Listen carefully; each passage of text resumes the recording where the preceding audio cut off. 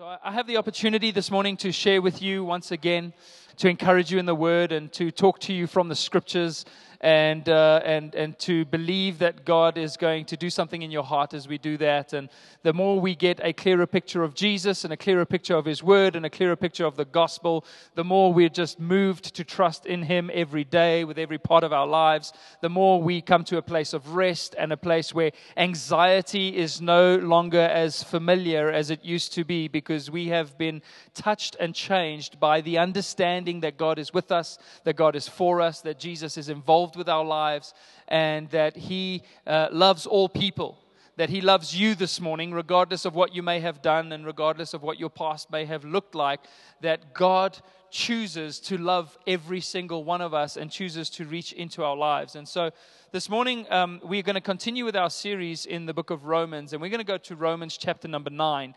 Now, if you've read the book of Romans and you've got to Romans 9, you'll know that Romans 9 is a daunting chapter to preach on because it's got some heavy things. I have spent countless hours wrestling with this chapter of the book, to the point where at one point I wish that it wasn't in Romans. I wish that I didn't have to deal with Romans chapter 9 because of some of the really difficult questions that it poses, and I want to kind of take a bit more of a bird's eye view rather than getting stuck into the nitty gritty this morning on Romans 9. I want to take a bit more of a bird's eye view, and I want to talk about the surprise of heaven. And so if you're taking notes, you can write that down as the title of the message this morning, the surprise of heaven, and the surprise that I believe that we're going to have when we get to heaven one day.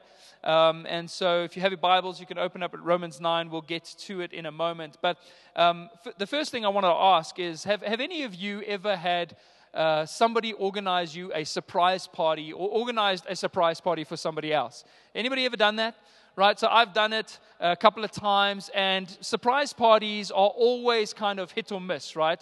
Normally, I think the norm for surprise parties is that people tend to figure it out, because some people are not that great at lying, which is a good thing. It's a good thing if you're not that great at it. So if you failed at the surprise party thing, it probably means that you're a better person for it.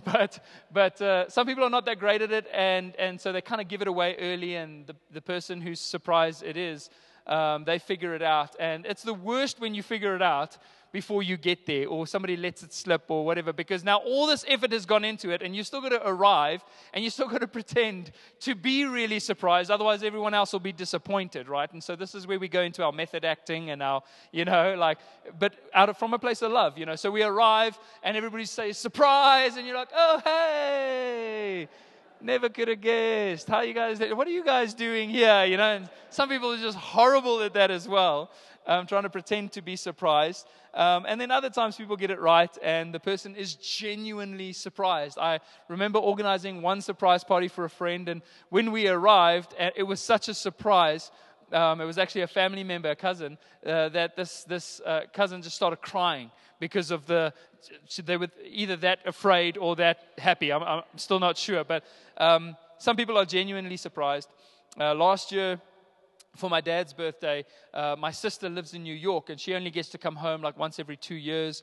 And on every birthday in our family, we get up early, and then we'll go into the room and we'll sing happy birthday. And that morning, my younger sister had flown in from New York, and so when we went into the room, she was there that morning. And it took my dad a couple of seconds to compute, wait, am I really seeing you, or am I still asleep and dreaming this right now?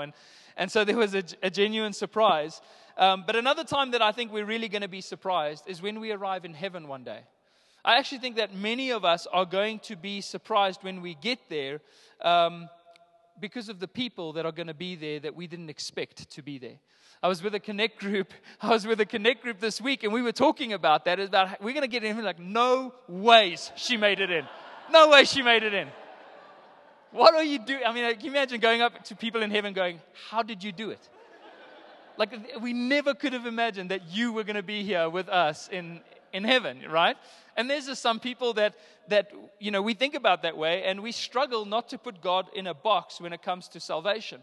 In fact, our view of the salvation of God is really colored by our human thinking processes and our human understanding of goodness. Because no matter how many times we hear the gospel, no matter how many times it's preached to us, we still struggle to believe that it's not goodness that gets you into heaven, but it's the grace of God. We still struggle to grasp the concept that it's not good people that go to heaven, but forgiven people that go to heaven.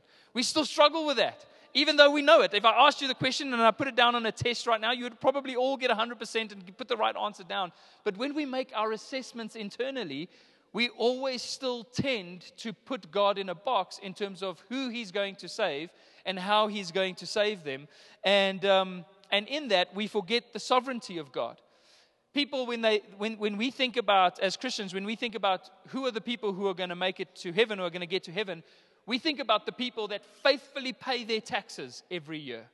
Every year, without a shadow of a doubt, without any discrepancy, their taxes are filed for, their taxes are paid. You know, the kind of people that stop at the traffic light when it's orange. Who does that? Some people do that. Those are the ones going to heaven. That's how we think, right? The people who stop when it's orange, the ones who give to charity, the ones who are generally kind to animals, the moms and dads who raised good children, and the children who ate their vegetables, and the pastors who shook everyone's hand on Sunday. Those are the ones that are going to make it to heaven. That's just how we assess salvation so many times. When we're honest, that's how we think about it. And so, surely those are the ones who will end up in heaven. And so there are so many people in our city that aren't here today because they've already accepted the fact that they're not good enough to make it into heaven.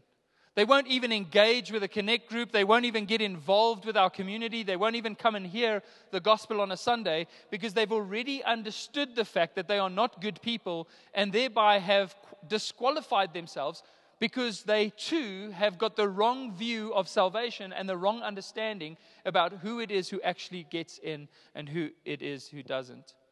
So a lot of people feel like they just don't fit in. When they were kids, they didn't eat their vegetables. They race over the light just after it turned red. They still go over.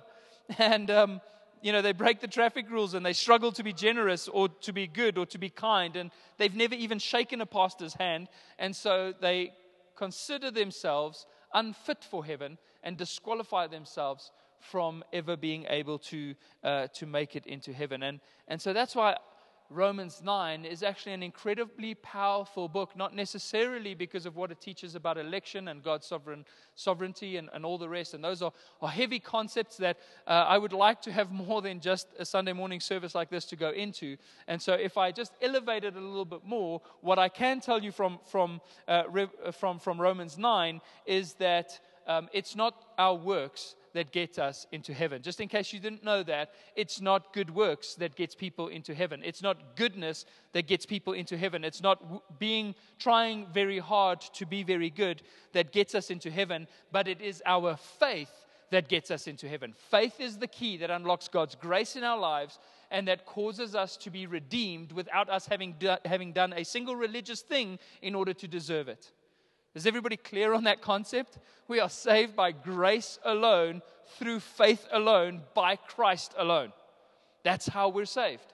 And so Romans 9 really goes into that and shows us that we are going to be surprised at some of the people that God will save by His grace. And so we're going to start off in Romans 9, but I'm going to actually go right to the end of Romans 9, read that, and then I'll work my way back a little bit. So in Romans 9, verse 30, it says, "What shall we say then?" So this is where Paul comes to his conclusion of Romans 9, and he says that Gentiles, now this is people who weren't Israel, who weren't Jews, who weren't a part of God's original chosen generation or chosen nation. Remember that God chose a nation through Abraham, and through him came up with a plan of redemption. And so in the beginning, everything that we know about God and the law and about the scriptures and the patriarchs like Abraham and Isaac and Jacob, all of those people came through the nation of Israel. And Jesus, through the flesh himself, was born through that lineage, through the lineage of Abraham and the lineage of David, came Jesus in the flesh. And so we have much to be thankful for as people who aren't Jewish of heritage towards the nation of Israel, because through them God chose to bring the Messiah. And to redeem all of the world. But he says here that the Gentiles, that's all of us, who did not pursue righteousness, have attained it. That is a righteousness that is by faith. We didn't pursue it, we didn't work for it, we didn't earn it, but yet we've been made righteous. But that Israel, who pursued a law that would lead to righteousness, did not succeed in reaching that law.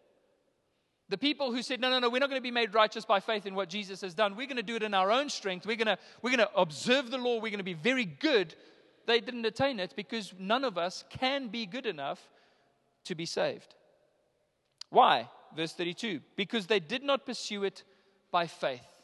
Even if you are going to try and uphold the law, you can only do it by faith in Jesus. You can only take your eyes off of the law and put it onto Jesus, and thereby find yourself, by the transformation of the Holy Spirit in your life and how He transforms us, fulfilling the things that God calls us to do. Why? Because they did not pursue it by faith, but as if it were based on works. They have stumbled over the stumbling stone, as it is written, behold, I am laying in Zion a stone of stumbling, a rock of offense, and whoever believes in Him will not be put to shame. You see, Jesus, to those who want to follow the law and be self-righteous and be made righteous in their own strength, Jesus is offensive to them. Grace is offensive to them. It is an ugly message to them. People get very mad at me when I preach the simple gospel that salvation is by grace and not by works, because they have so many works that they've been counting on that I'm now stepping all over their works, and then they get mad at me, right? But Jesus, God has laid in Zion a rock of offense, a stone of stumbling, and you either put your faith in Him or you will be offended by Him. The grace of God will offend you if you don't put your faith in Jesus. And so that's what we're looking at today.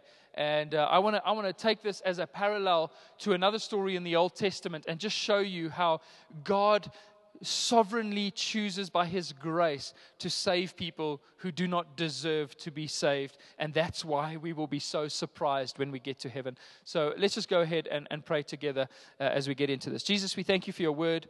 We thank You for Your grace. We thank You for Your presence. We thank You, God, that You can take this word and just impart it by Your Spirit into every heart this morning, that it would empower us, encourage us, and help us to see Your majesty, Your greatness, Your goodness this morning. Help us to trust in Your grace and not in our own works. We pray this morning in Jesus' name. Amen. Amen. So the story that I really want to take this alongside this morning is the story of Jonah in the Bible. Now, many of you have heard the story of Jonah. It's one of the great stories in the Bible. Some really exciting things that happen there. And Jesus refers to it. And, we all learnt about it as kids. Great story, the story of Jonah. And so Jonah is just kind of minding his own business. And you read in Jonah 1. He's just kind of minding his own business, doing his own thing. And he receives a call from God. He receives a command from God. And God calls Jonah to go to the area in Mesopotamia where the Assyrians lived, to go to Assyria.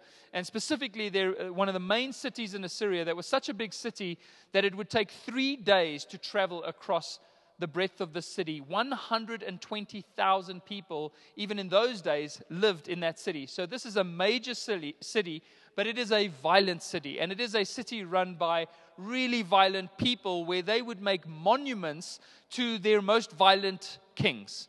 The more violent, the more you were honored in that city. And there are reports of them using human skin as wallpaper in some of their buildings. And this is the kind of people that God calls, so just really, if you're going to do evangelism, let's not go to the human wool skin paper people, right? Let's leave them for the devil and let's just reach everybody else, right? And so this is what Jonah is clearly thinking. And it says in Jonah 1 verse 1, it says, "Now the word of the Lord came to Jonah, the son of Amittai, saying, Arise, go to Nineveh, that great city, and call out against it, for their evil has come up before me. So God says, this is an evil city. I want you to go there. I want you to call up. So not only do I want you to go to the bad city full of the people that want to murder you and use your skin as decorations, but I want you to tell them how bad they are. Can you go do that, Jonah?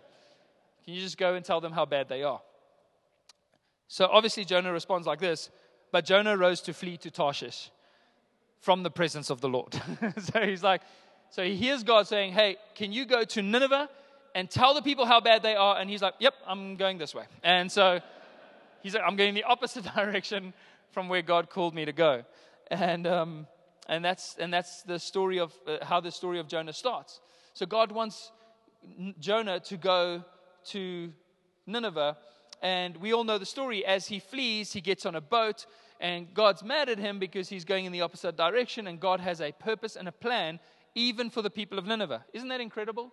That the people of Nineveh are evil, and they're violent, and they're rebellious, and they serve false gods. And God says, I want to speak to those people. I want to get a message to those people. And now Jonah is running in the opposite direction. So God, in his sovereignty, causes a little bit of a storm on the boat, and Jonah goes, I know why the storm's happening. It's my fault. And so the other sailors, they were really great guys. They were like, no, Jonah, don't worry. We'll throw everything we have overboard, and we'll make this work. We'll get through the storm. So they throw everything overboard, and the storm doesn't relent. And Jonah's like, guys, it is me. It's me. I'm the one that is causing the storm because God wants me to go to Nineveh. And so they're like, okay, Jonah, we try to help you, but we get what you're saying and we don't want to die. So they chuck him overboard. And so Jonah lands in the ocean, and the storm stops, which is great. They're like, okay, it was Jonah. It was his fault. Thanks, Jonah. See you later. And so God prepares, the Bible says, a great fish, and this fish swallows Jonah. And Jonah spends 3 days and 3 nights in the belly of this fish, which is a picture of Jesus. And Jesus actually refers to it. He says, as Jonah spent 3 days and 3 nights in the belly of the fish, so the Son of Man will be. And it's talking about how Jesus would have been in the grave for 3 days and 3 nights. And while he's in there, he comes to his senses. If anything is going to get you to repent, it's going to be being in the stomach of a fish. And so he repents and he prays. And God then brings him to the area that he needs to be by this fish, and this fish spits him out on the beach, and so Jonah then gets up and he goes and preaches in Nineveh. And it's very, very interesting that the people of Nineveh worship, their main god was the god called Dagon, and Dagon was represented by a fish. So when a fish spits a guy up on the beach and that guy comes to preach to you, you're listening, right? You're listening. So how did he get you? You're not going to believe this. A fish spat him out on the beach. We saw it.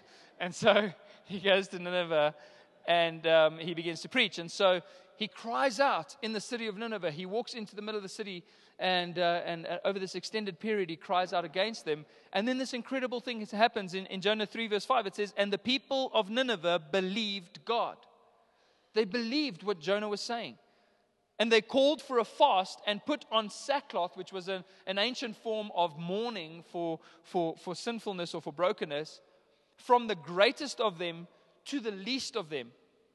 The word reached the king of Nineveh, and he arose from his throne, removed his robe, covered himself with sackcloth, and sat in ashes. And he goes on to command that everybody does the same, and that everybody repents for what they've done, and that everybody turns to God, so that if possible, that he may relent from his anger and have mercy upon them. And then it says, and when God, in verse 10, saw what they did, how they turned from their evil way, God relented of the disaster that he had said he would do to them, and he did not do it. So God shows mercy on the nation of Nineveh, on these people that have been so cruel, who have killed so many, and who have done so much wrong and so much evil in the eyes of God. He does not judge them then for that. And it was just, I can imagine for Jonah, totally unexpected. That every man, woman, and child in that city repents, and Jonah is surprised by God's mercy. Or maybe not so surprised. But funnily enough, he is a little bit angry. He's a little bit irritated by God. And I love this because Christians are like this. When people wrong us, then so many times we're like, we want everybody to be saved except him. he must face the wrath of God, or except her. She must stand trial for what she's done, right? And then when we find out that those people got saved, then we're like, oh, okay, we struggle to be happy for them, right? And this is a human, flawed thing that we do, but it's also what Jonah did. Look at this in chapter 4, verse 1. It says, but it displeased Jonah exceedingly, and he was angry. And he prayed to the Lord and said, O Lord, is not this what I said when I was yet in my country? That is why I made haste to flee to Tarshish. So what we see here is that he didn't run away just because he was afraid of the Ninevites. He ran away because he didn't want God to save him. Not those guys. They've harassed Israel. They've caused us so much harm. They've done so much damage. They're such evil people. And God now wants to save them. I'm going in the opposite direction. How often do we as Christians go in the opposite direction from sinners because we secretly don't actually want them to be saved? Because we are silently judging them or excluding them from what God could possibly want to do in their lives. Right? Why do we not reach out to sinners? Why do we so easily condemn? Why do we so easily judge? Why do we so easily exclude those that aren't like us? That don't seem to be good enough? That we have judged and considered as unworthy of receiving. So we often, as much as we want to laugh at Jonah and blame Jonah, we do the same thing.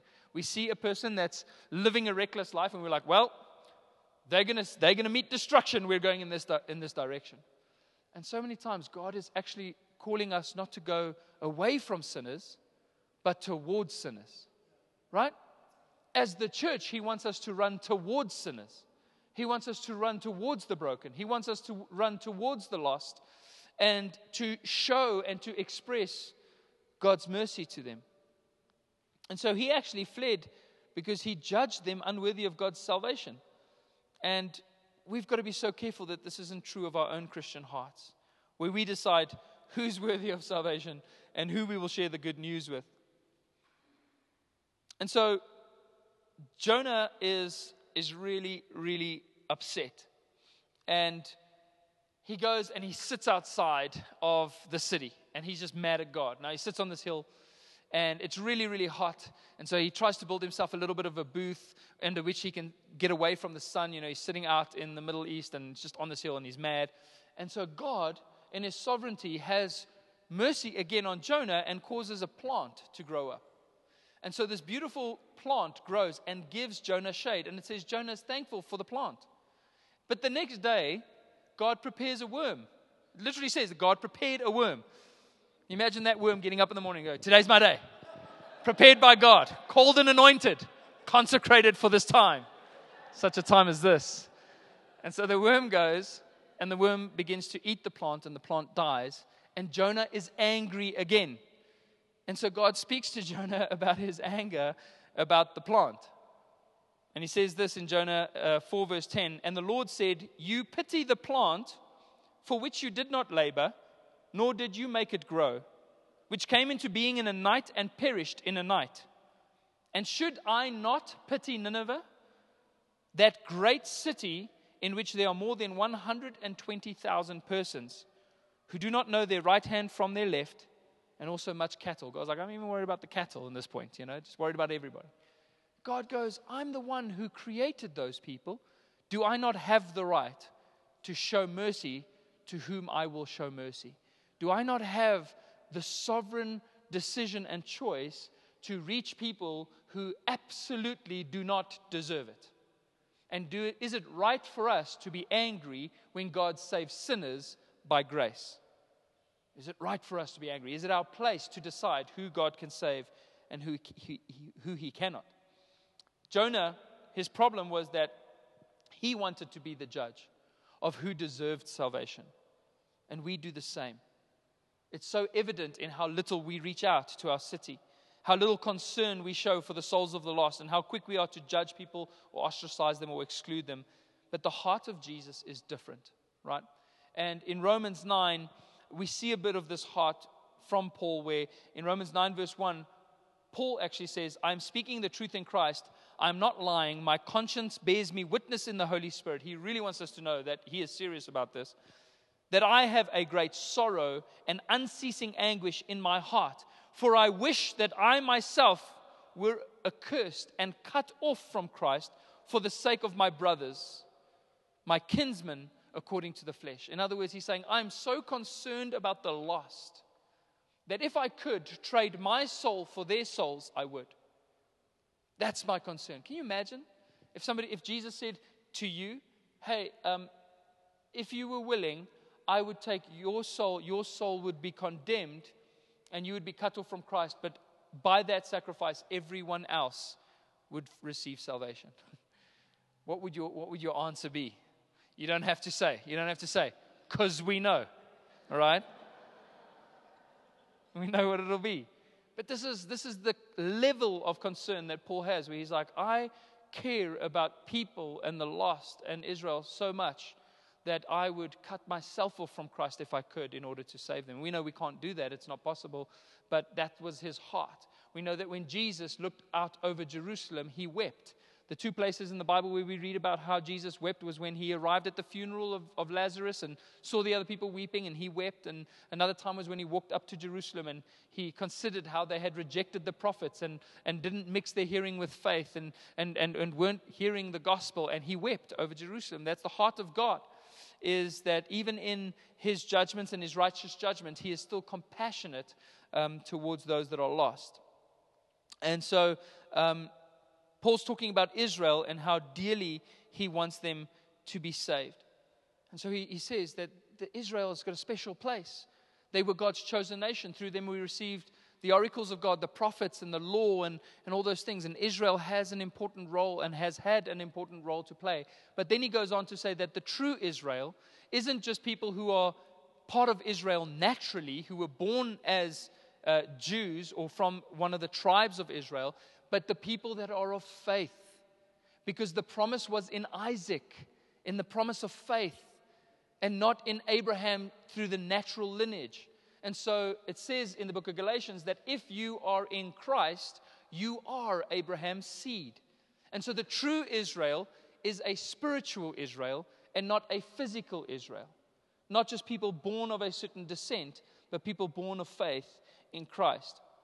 And so in the same way that God did not only save Israel, but all of us today get to become a part of Israel. We don't have any right. We don't deserve to be a part of Israel, but because of God's grace, we get to be a part of Israel. It's the same story as Nineveh. We were evil and didn't deserve salvation, but received it. And what Paul is saying is that the people of the Gentiles, all of us that didn't deserve it, we were evil in our ways, by God's grace and sovereignty, he has allowed us to be included. And so the promise of salvation is not only for the religious few. It's not only for people who stand in holy huddles and who have pious parties. It is for all people, as God chooses sovereignly to extend his invitation of salvation to all people. It's his decision. If he made people, then he is able to reach out to whomever he wishes. And so in Romans 9, 10 to 16, it says, and not only so, but also when Rebekah had conceived children by one man, our forefather Isaac, though they were not yet born and had done nothing either good or bad, nothing to deserve anything good or bad, in order that God's purpose of election might continue, not because of works, but because of him who calls. There was a calling. She was told, the older will serve the younger. As it is written, Jacob I loved, but Esau I hated. What shall we say then? Is there injustice on God's part? By no means. For he says to Moses, I will have mercy on whom I have mercy, and I will have compassion on whom I have compassion. So then it depends not on human will or exertion, but on God who has mercy. Those that others would disqualify, God says, I will choose them. And so even though the younger brother would normally serve the older brother, what Jacob and Esau really show us is that even though Israel came first and had the birthright and the heritage, the Gentiles today are the ones that are carrying the message of the gospel through the church to the world. And so God has caused the older to serve the younger in this generation. He has caused the Gentiles to be the ones who carry the light of the gospel to the world, whereas initially the salvation was firstly of the Jews. And so that heritage has been passed on to us, and people would say it's unfair, and people would say it's not right, but God will have mercy upon whomever He decides to have mercy. And so He also has a plan for Israel themselves, even though they have, in a sense, not taken a hold of what God offered them. He says that by us as the church doing all the things that God has called us to do, it will spur Israel on to jealousy. That they'll actually become jealous of the fact that it's the Gentiles that have grabbed a hold of this Messiah and they haven't. And that we are playing that role of God's voice and oracle in this world and His representatives, and that the nation of Israel will go, we've missed out. And hopefully by that God can turn their hearts to understanding salvation through grace. And so this does, however, make self-righteous people very angry. Grace makes people angry. It makes people that depend on works angry. It makes religious people angry. It doesn't seem fair that God would save people who don't deserve it. And similarly, we begin to ask the question, why then doesn't God just reveal Himself to everyone? So if He's saving people that don't deserve it, why doesn't He just save everyone who doesn't deserve it? And save all? And why does He, and this is where Romans 9 gets really tough, harden some people's hearts? Is it because of foreknowledge? Is it because of the fact that He knew that they wouldn't choose Him, so He didn't choose them? And these are some of the really difficult questions that Romans 9 raises. Essentially, it brings up a problem that so many of us want to try and solve. Now, if you're married here today as a husband and you've been married for any amount of time, you know that when your wife comes to you and she mentions to you her problem, it's not necessarily because she wants you to solve it. Any husbands that can testify today? She just wants you to listen to what the problem is and tell her that you understand what the problem is and you feel really sorry for her, but to not actually solve that problem, which is very difficult when you can clearly see how to solve the problem. Right? Speaking the truth in Christ, I am not lying.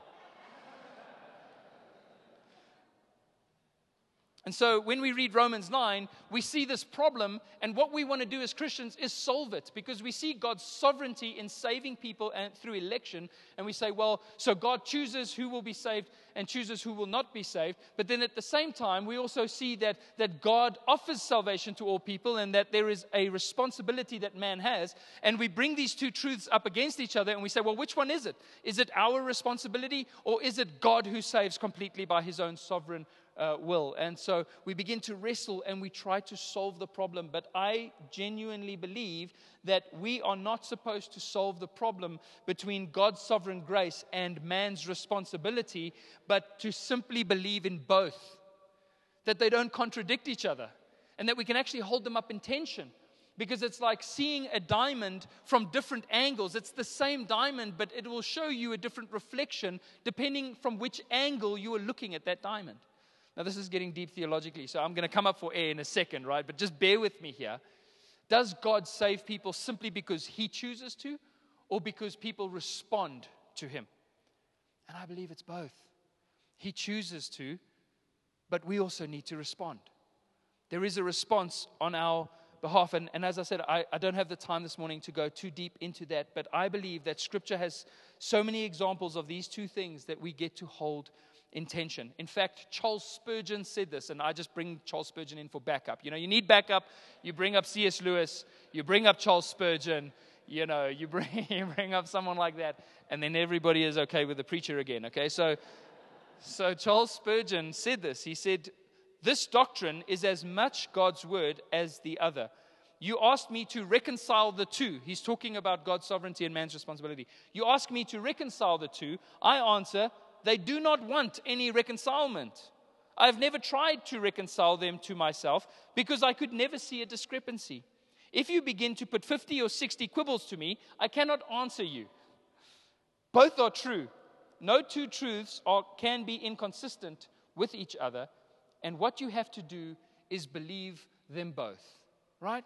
He says you don't have to try and solve the issue between God's responsibility or God's sovereignty and man's responsibility. Hold them both. Believe them both. It's like two train tracks. The same way that you have a train track, you'll have two separate lines. And when you look into the distance, you cannot see where those lines meet. Only that they do. And Charles Spurgeon uses that example of the line of God's sovereignty and man's responsibility, and he says they meet somewhere in front of the throne of God. We're not exactly sure what that point is, but we know that God is sovereign, and we know that we have a responsibility to respond. Let's believe both of those. All right? That's the best you're going to get out of me today. If you come with 50 or 60 quibbles, cannot give you an answer, okay? So we trust that God is sovereign. And Paul says, you might wrestle with this. You might struggle with this. Why does God save people that don't seem to deserve it? And he gives the answer, who are we as the clay to say to the potter, what are you doing? He chooses, he's sovereign, and we simply trust that he's merciful and good. That's what we believe in, and that's what we hold to.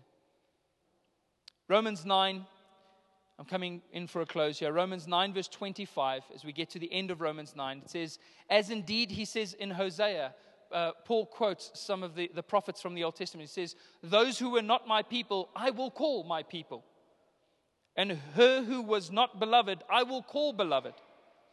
And in the very place where it was said to them, you are not my people, they will be called the sons of the living God.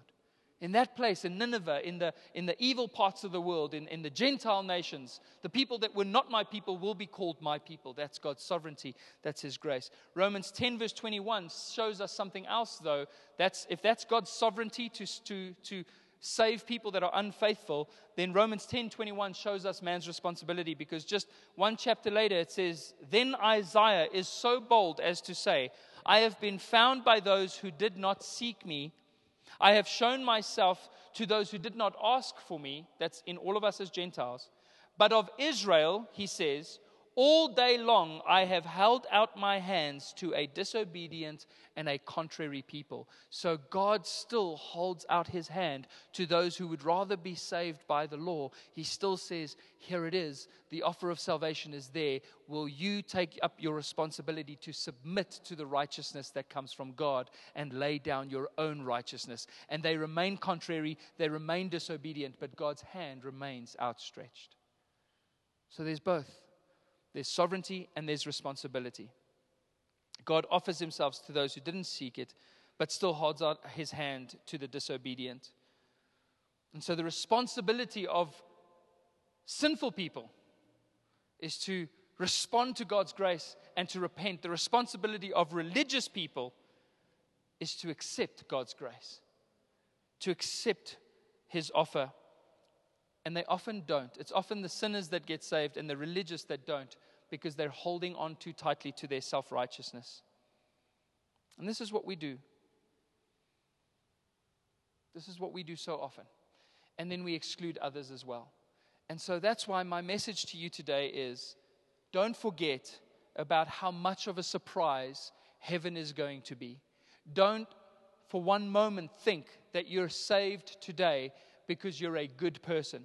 You're only saved because you responded to the sovereign grace of God that saves us in all of its power and its completeness. And with that notion, with that understanding of how you have been rescued by the grace of God and not by your own works, let's not exclude the Ninevites. Let's not exclude the others. Let's not exclude the sinners. Let's not exclude the murderers and the rapists and all the people that have done the things that we would think unforgivable. I heard about a preacher that went into a prison and said to the prisoners, right, what we're going to do is we're going to tear out the books of the Bible that were written, for example, by a murderer. So if it's a murderer, tear out this book, and there goes your whole Pentateuch, because Moses committed murder. So you pull out the first 5 books of the Bible. You pull out all the Psalms that David wrote, because he also committed murder. So let's rip out all the books of people that were thieves, that had stolen, that had robbed, that had cheated, that had lied, that had betrayed God, that had run away from their calling. And basically, you don't have a Bible left. But then we so quickly judge people. The Bible was written by people that were flawed and imperfect like that. If God could use those people then, He can still use them today. So let's show the love of Christ and believe that His grace is sovereign to save any person beyond their goodness or their badness. Amen? That's why we're going to be surprised by who we find in heaven. Let's love people and reach them and reach out to our city, even though it may look like Nineveh. Amen? Amen. So let's go ahead and